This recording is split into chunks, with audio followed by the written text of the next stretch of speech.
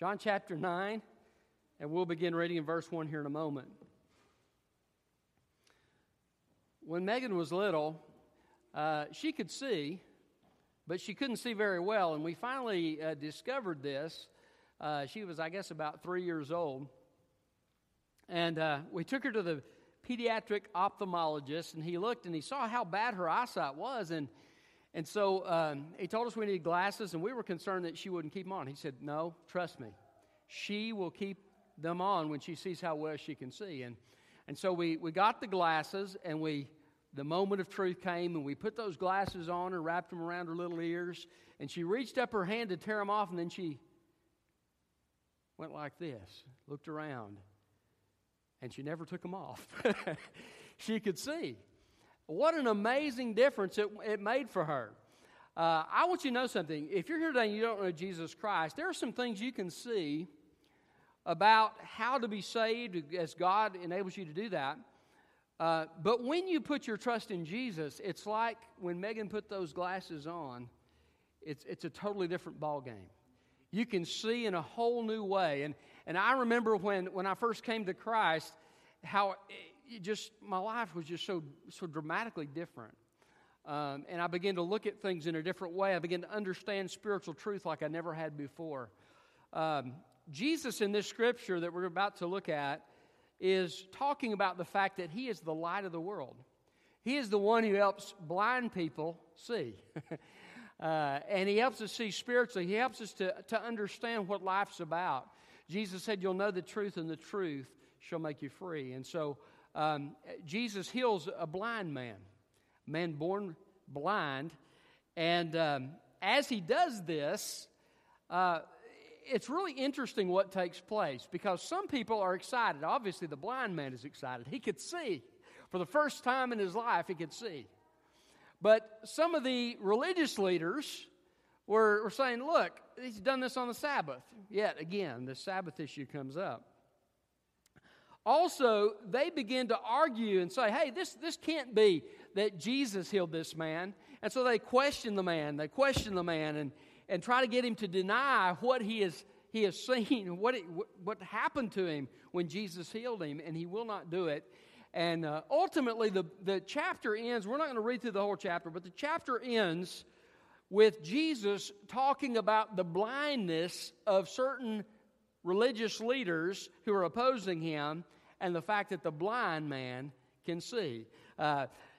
He not only heals his physical sight, but later on explains to him who He is, and this blind man puts his trust in Jesus Christ and begins to worship Him.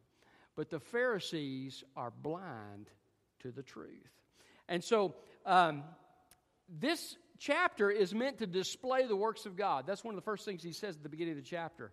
How does God work in our hearts? And John calls these miracles signs. And so it's a sign of a spiritual truth that God is trying to communicate. And He's trying to communicate how God works in our hearts to help open our eyes to His truth. And so each of us needs to put our trust in Jesus so that He can open our eyes and we can see what He intends for us to see. The title of my message is "Seeing What Christ Has Revealed." Look with me at verse 1. "As He was passing by, He saw a man blind from birth.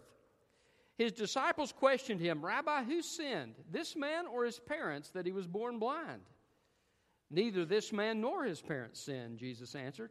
'This came about so that God's works might be displayed in him. We must do the works of Him who sent me while it is day. Night is coming where no one can work. As long as I am in the world, I am the light of the world.' After He said these things, He spit on the ground, made some mud from the saliva, and spread the mud on his eyes.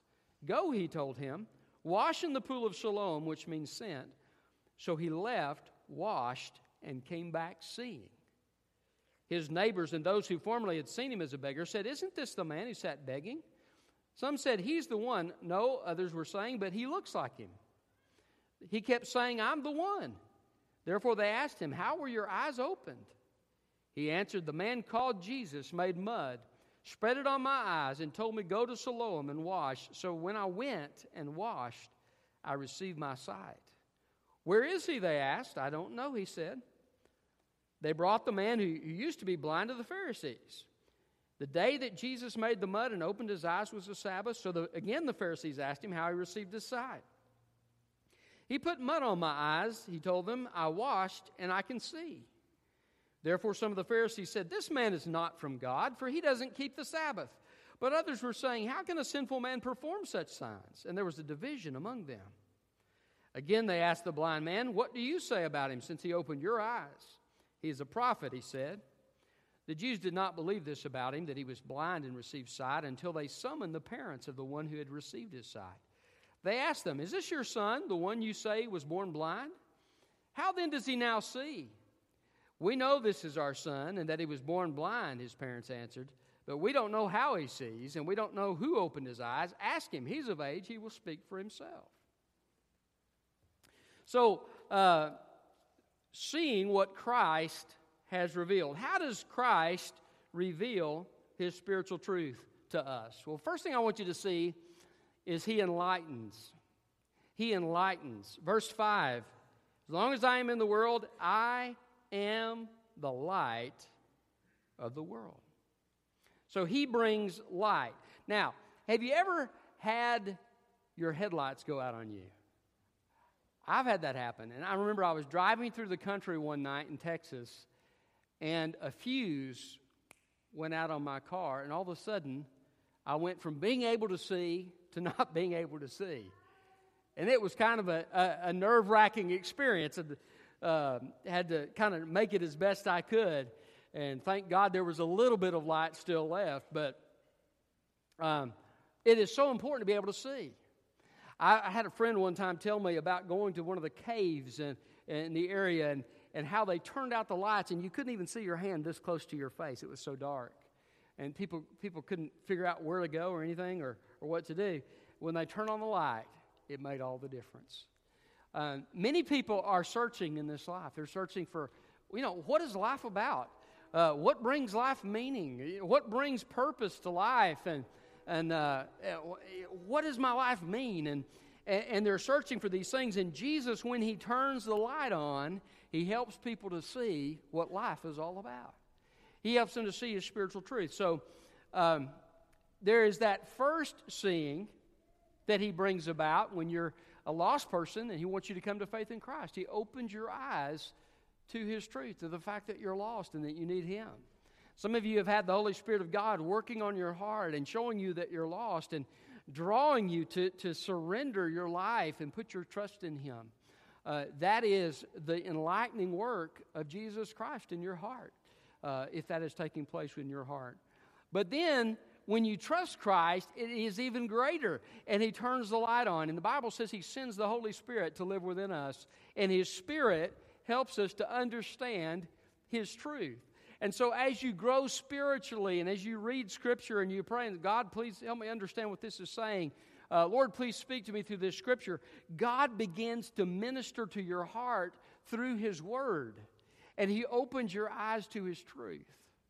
One of the things I love about the Scripture is that it's just so multi-layered. I've been a Christian now for a number of years and decades, and what I've found is that I still come to the Word of God and discover new things. It is so rich, it is so deep, and it is so wonderful. And the Holy Spirit of God is the one who opens our eyes to the truth. My dad was sharing with me how when he came to Christ, before he came to Christ, he had no interest in the Word of God at all.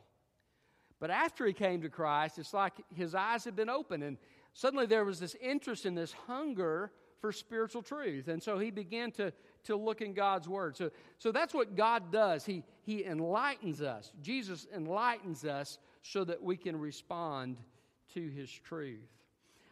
So, seeing what Christ has revealed. How does he reveal it? Well, first of all, he enlightens. Secondly, he opens. He opens. Look at verse 14. The day that Jesus made the mud and opened his eyes was a Sabbath. He opened his eyes. The Bible says the God of this age has blinded the hearts and minds of unbelievers lest they should see the truth and be saved. And we're speaking about the devil. There is a deception and a deceptive work that the devil does in the hearts and lives of unbelievers to try to keep them from God's truth. And so Jesus opens the eyes to the truth. That's one reason we need to pray for lost people, because there is a spiritual blindness that's there. They can be very intelligent. They can be brilliant even, but not see the truth of the gospel because there's a spiritual blindness. And so you pray that that blindness will be removed and that Christ will open their eyes. It's interesting what Jesus does when he opens this man's eyes. He spits. I know this is kind of gross, but he spits in the dirt and he makes mud and he puts mud on his eyes. Isn't that interesting? Why did Jesus do it that way? Well, do you remember in Genesis, the Bible says that God formed Adam out of the dust of the ground? God created Adam. He formed Adam, and he breathed into him, and Adam became a living soul. Jesus is doing a creative work here. There was no material. It wasn't that Jesus tweaked what was in there and fixed it. There was no material to work with. Jesus recreated his eyes so that he could see. And that's encouraging to me because sometimes I just don't get it. Have you ever been there? I'm like, boy, what is this about? And God just has to supernaturally open my eyes. And so Jesus does this creative work with his eyes. And he is the creator. Jesus is the creator. The Bible says that by him are all things made, and there's not anything that has been made that he didn't make. Jesus is the creator. And so the creator once again puts dirt and spit, the mud upon his eyes, and then he tells him, go to the pool of Siloam and wash. What have we been hearing over and over again in the book of John? Jesus says, I am the water of life. He says, look, I'm giving you an acted out illustration of the fact that I'm the creator who can wash you clean from your sin and help you to see spiritually. So Jesus opens his eyes. Now, Jesus will open your eyes to his truth so that you can be saved. He'll give you enough information so that you can respond to that and be saved. The Bible says that Christ died for sin once for all, the righteous for the unrighteous, so that he may bring you to God. He wants you to have a relationship with him, so he died and rose to make that possible. And that if you'll respond by surrendering to him and putting your trust in him, he will save your soul and he'll make you new and he'll open your spiritual eyes. But he continues to do that throughout your spiritual life. He continues to open your eyes. One of the great things about being a Christian is you have somebody to walk through life with you. I don't know if you've ever had maybe a godly parent or a mentor, somebody that speaks into your life. That's a great blessing. If you do have that, you need to thank God for that. But I can think of some different people who've spoken into my life and given me wisdom at different times that I needed it. But God is somebody who can do that in an even greater way because he knows perfectly about every situation. He knows about your family. He knows how to deal with the problems in your family. He knows about your work situation and others that you work with. He knows about the personal struggles that you have and how to help you overcome those struggles. And as you take those things to him in prayer and you lay them at his feet, he can open your eyes to the truth of what needs to be done. I have to confess to you, there were times when I was raising my kids, and I'm still raising them. They're about to launch out. But there have been times where I just really did not have a clue what to do as a dad. And I just went to God and I told him that. God, I don't have a clue what to do about this situation. And God, a number of times, provided wisdom. Sometimes he told me, shut your mouth. That's a lot of times good advice. But God did. I mean, he just showed me what I needed to do. Relationships. God can show you what to do in the relationships that you have. And sometimes it will be through His Word. Oftentimes it will be through His Word. Other times it may be just simply through an impression the Holy Spirit gives you in your heart and direction He gives you in your heart, a peace about what to do. But ask God for that wisdom as His child. When you're trying to make big decisions in your life, ask God for wisdom. He can open your eyes to what needs to be done. So recognize that you have the friend that sticks closer than a brother in Jesus Christ, and that He has said, I will never leave you or forsake you. He is there for you to seek and find what you need in life. He'll open your eyes to the truth. So, seeing what Christ has revealed, how does He reveal it to us? He enlightens, He opens. Thirdly, He invites. Now, this is very important here. This particular point is very important. If you look in verse 7, Jesus has put the mud on his eyes, but he asks him to respond in faith. He says, go, wash in the pool of Siloam, which means sent. So he left, washed, and came back seeing. Jesus is inviting him to take advantage of what Jesus is offering him. Now, when Jesus enlightens you, when He opens your eyes to the truth, He invites you to respond what He's revealed to you, to respond to what He's revealed to you. So, this is very important because you can respond in one of two ways. You can respond like the Pharisees responded, and they explained it away, and they denied it, and they refused it. You can respond like some others who were saying, well, we're not really sure what happened. Is this the guy that was healed or not? Some of them were saying, well, I think it's just a guy that looks like him. They're trying to figure it out. Or you can respond by saying yes to Jesus Christ, and that's where God really starts to work in your life and open your eyes. Somebody once said that God will not give you more light until you respond to the light He's already given you. So if you're here today and you're unsaved, asking God about other things, the first thing you need to do is give your heart to Christ. That's the light that He's provided for you. And until you make that decision, the other light is going to wait to be revealed. So God asks you to respond in faith. But He does this for us, even those who've already trusted Christ. He continues to do that in our spiritual life. He shows us His truth. And, sometimes I have people come out after a message and say, you really stepped on my toes today. Or that really spoke to me. And I appreciate that. I appreciate you sharing with me. But the main point of hearing from God is not just to hear from God. It is to respond in faith. And until you respond in faith and obedience to what God has revealed to you, you will not have more of that light revealed to you.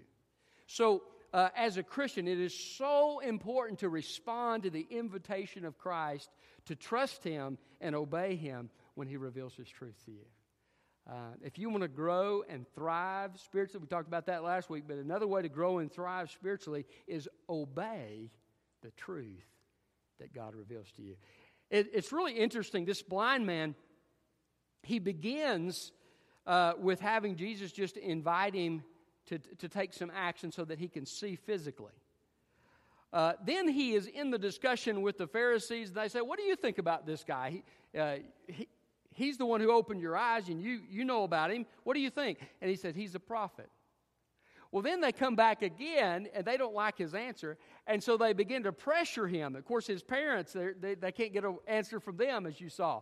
But he goes back, and they go back again, and he says, why are you asking me this again?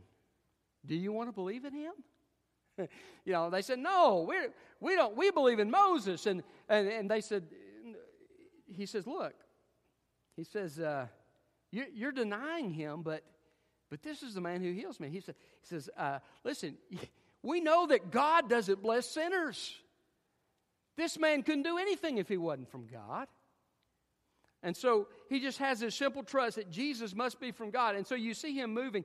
And then they actually eject him from the temple, and they remove his temple privileges. He's being persecuted for standing up for Jesus, even though he doesn't completely understand who Jesus is yet.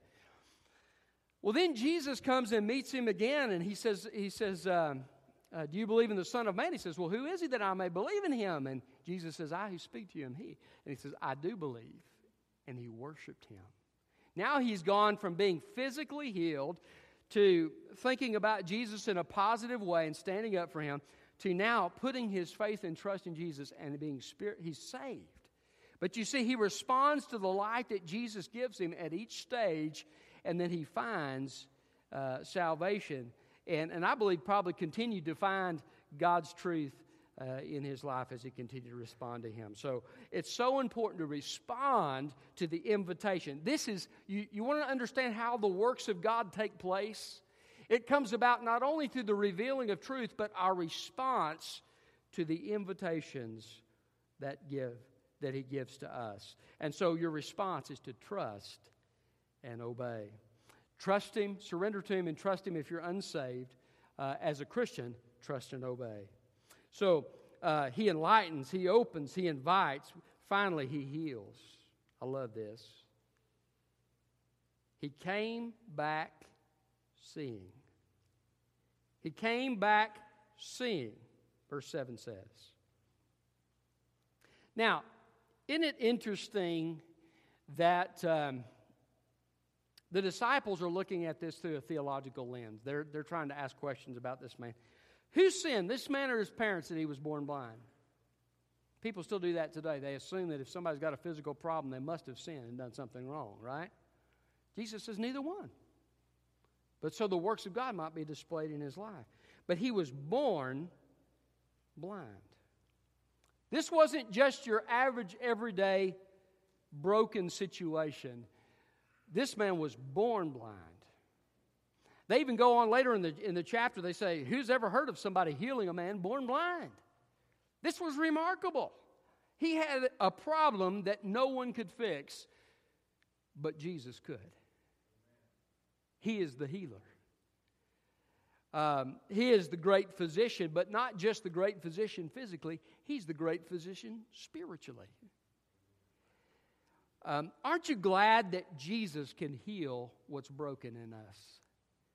I want you to know, if you're here today and you don't know Jesus Christ, he can heal your brokenness. He can begin to change you and give you joy. I love that scripture that says he gives beauty for ashes and the oil of joy for the spirit of heaviness. God is about the work of healing the broken.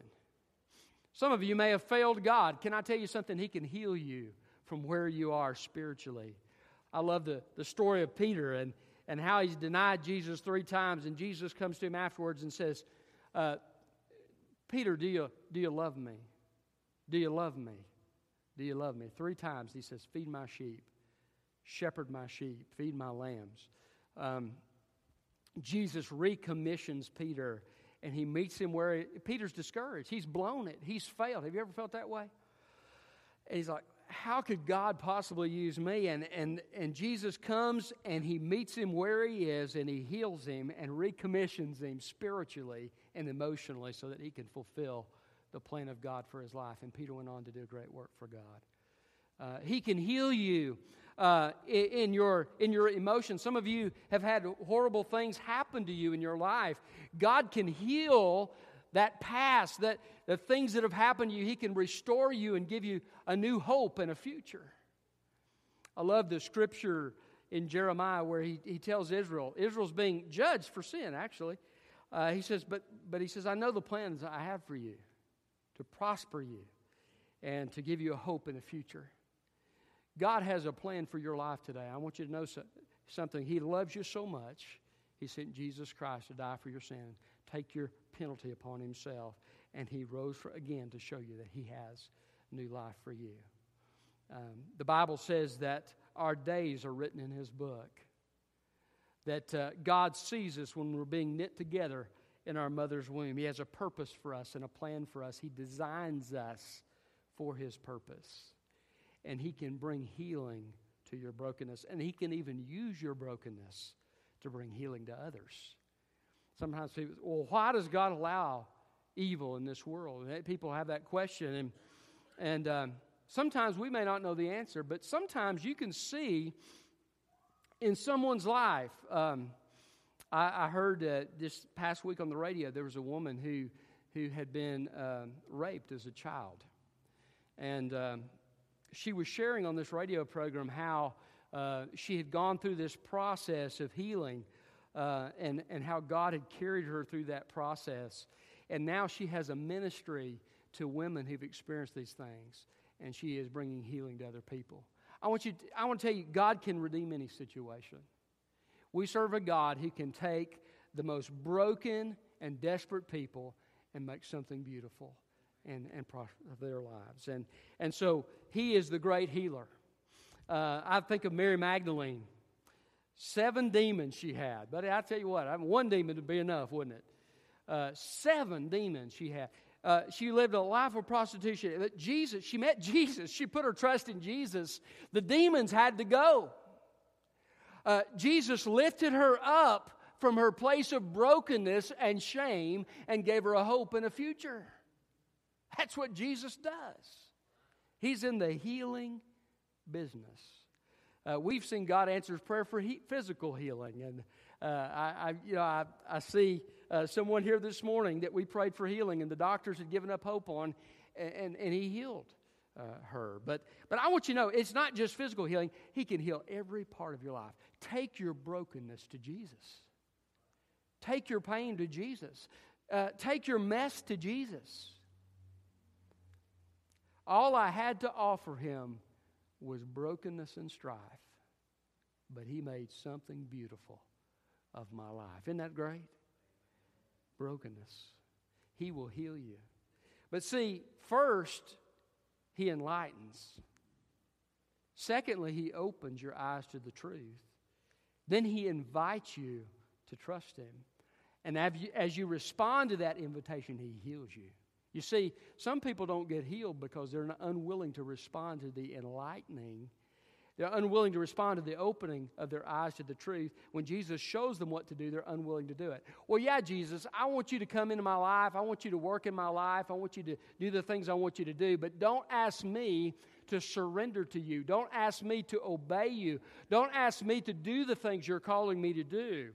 And they miss the healing of God. But those things come first. You see, this is demonstrating the workings of God. If you want God to work in your heart to restore you and heal you, it begins with responding to the light that Jesus has given you and responding to with the invitation to obey. Then Jesus heals you. That's how it works. Now, none of us are perfect in that. Praise God. If we confess our sins, He's faithful and just to forgive us our sins and to cleanse us from all unrighteousness, to restore that relationship. But healing comes with following Jesus. Can you imagine the difference that must have come in the lives of the disciples? Jesus said, "Follow me, follow me, follow me, follow me." These 12 men follow Him, and one of them is not a believer.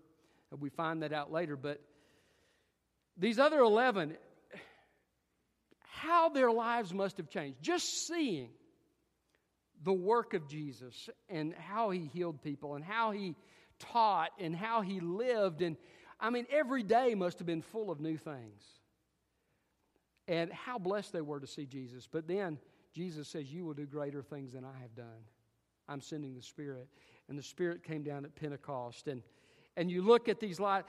I wish I could sit down and hear the testimonies of these men. How God changed me from the moment I met Jesus to the ministry that I did in serving Him and all the blessings that God brought.